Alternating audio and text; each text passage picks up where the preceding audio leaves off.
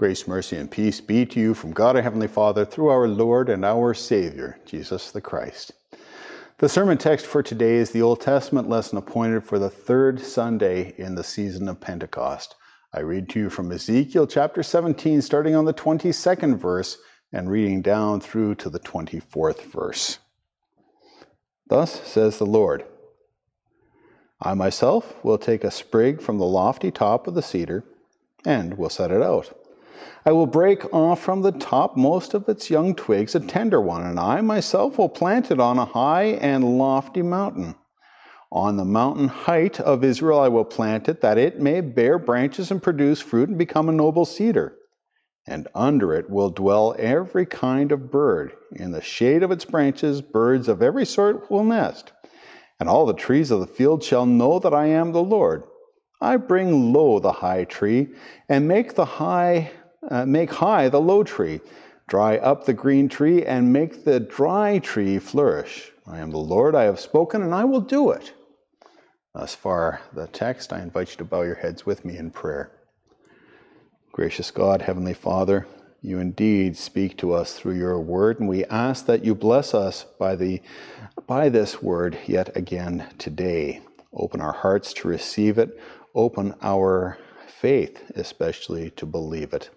This we ask in Jesus' name. Amen.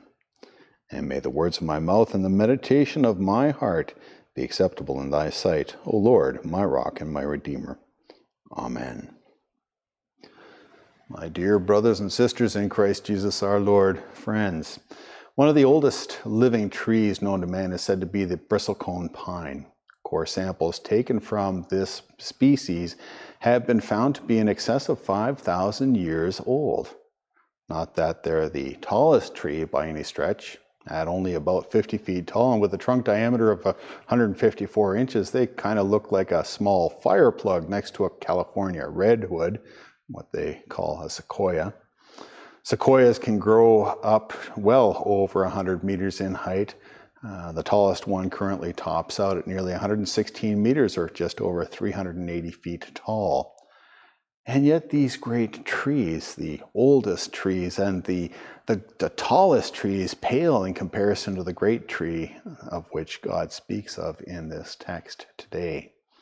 I myself will take a sprig from the lofty top of the cedar and will set it out. I will break off from the topmost of its young twigs a tender one, and I myself will plant it on a high and lofty mountain. On the mountain height of Israel I will plant it, that it may bear branches and produce fruit and become a noble cedar. The cutting, we know, is Christ, the very one that God spoke of in Isaiah 11:1, where God promised a shoot will come up from the stump of Jesse. From his roots a branch will bear fruit. From his roots Jesus will bear you, and you will bear fruit, you and no other. For of you Jesus says, I am the vine, you are the branches. He who abides in me and I in him, he bears much fruit. For apart from me you can do nothing. John 15:5. You the sinner, you the dead wood, you the infertile branch, you are made alive by the grace of God through the blood of his one and only Son, and given to bear the fruit of his righteousness. Notice the progression here. Christ, the righteous one, first bears you, the branch.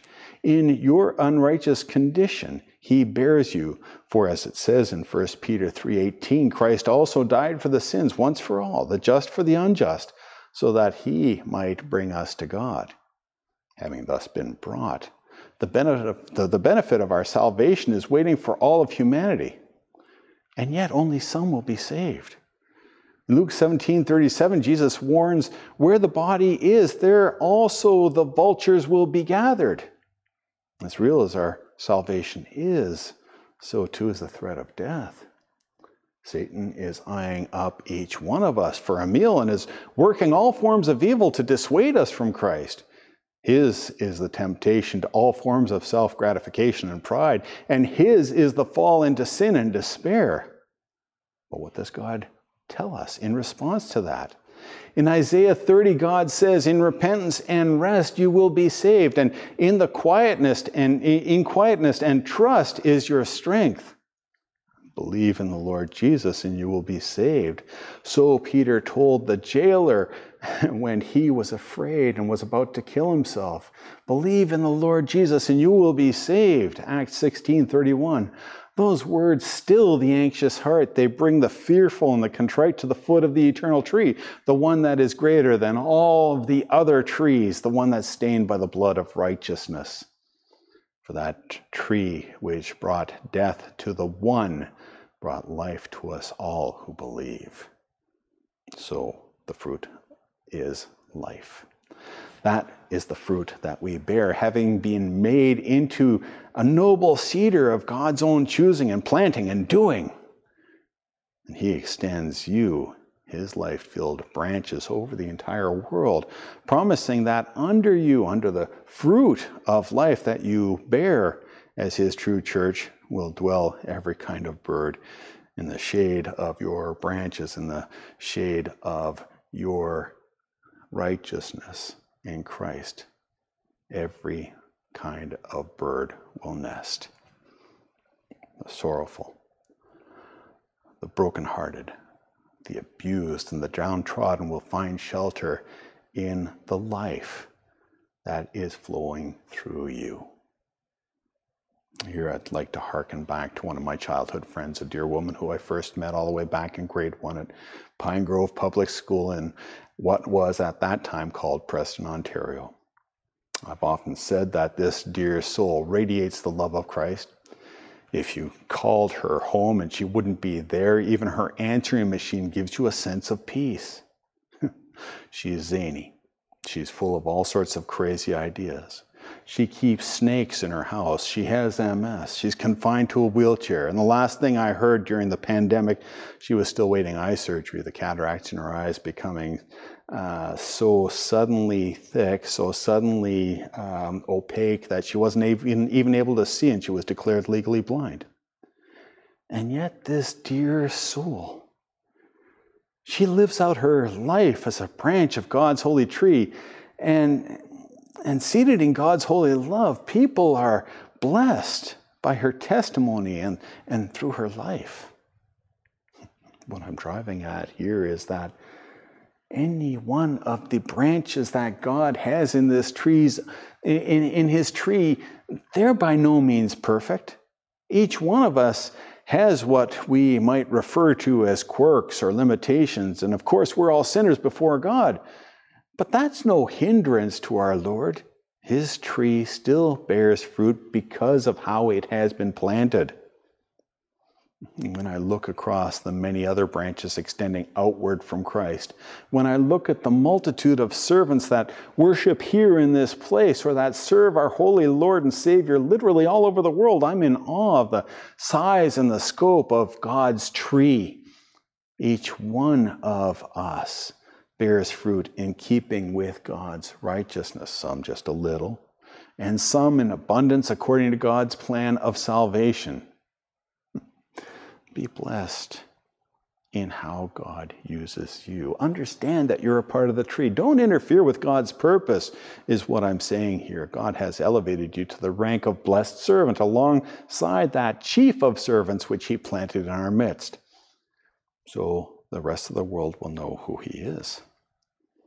He might use you to bring low the high tree or to dry up the green tree. He might use your words to or set your life before the haughty as an example of how God can benefit a repentant sinner's life. Similarly, God might use you to make high the low tree or to make the dry tree flourish. God's righteousness flowing through a sinner such as you could equally uplift someone who's been crushed by Satan and by the powers of this world. So it is with God. He speaks and it happens. He loves and so it grows. Consider the words of Psalm 92, verses 13 and 14 as your key verse for this week. Planted in the house of the Lord, they will flourish in the courts of our God. They will still yield fruit in old age, and they shall be full of sap and very green. God selected one small branch from all of Israel, one single stem, an offspring of David, to make all of this possible, and blessed you through him to be his church. and serve as a testimony to the world, you shall be God's planting and a tender shoot, blessed in Jesus, attached to him by God, and you shall bear fruit for all time. Once again, that's Psalm 92, 13 and 14. Planted in the house of the Lord, they will flourish in the courts of our God. They will still yield fruit in old age. They shall be full of sap and very green. May this great and holy tree continue to grow to the glory of the one who planted it. In Jesus' name, amen. Let's pray. Gracious God, we praise your name. You chose your Son. You put him above everyone else on a tree that was stained by blood. You made him the greatest tree ever.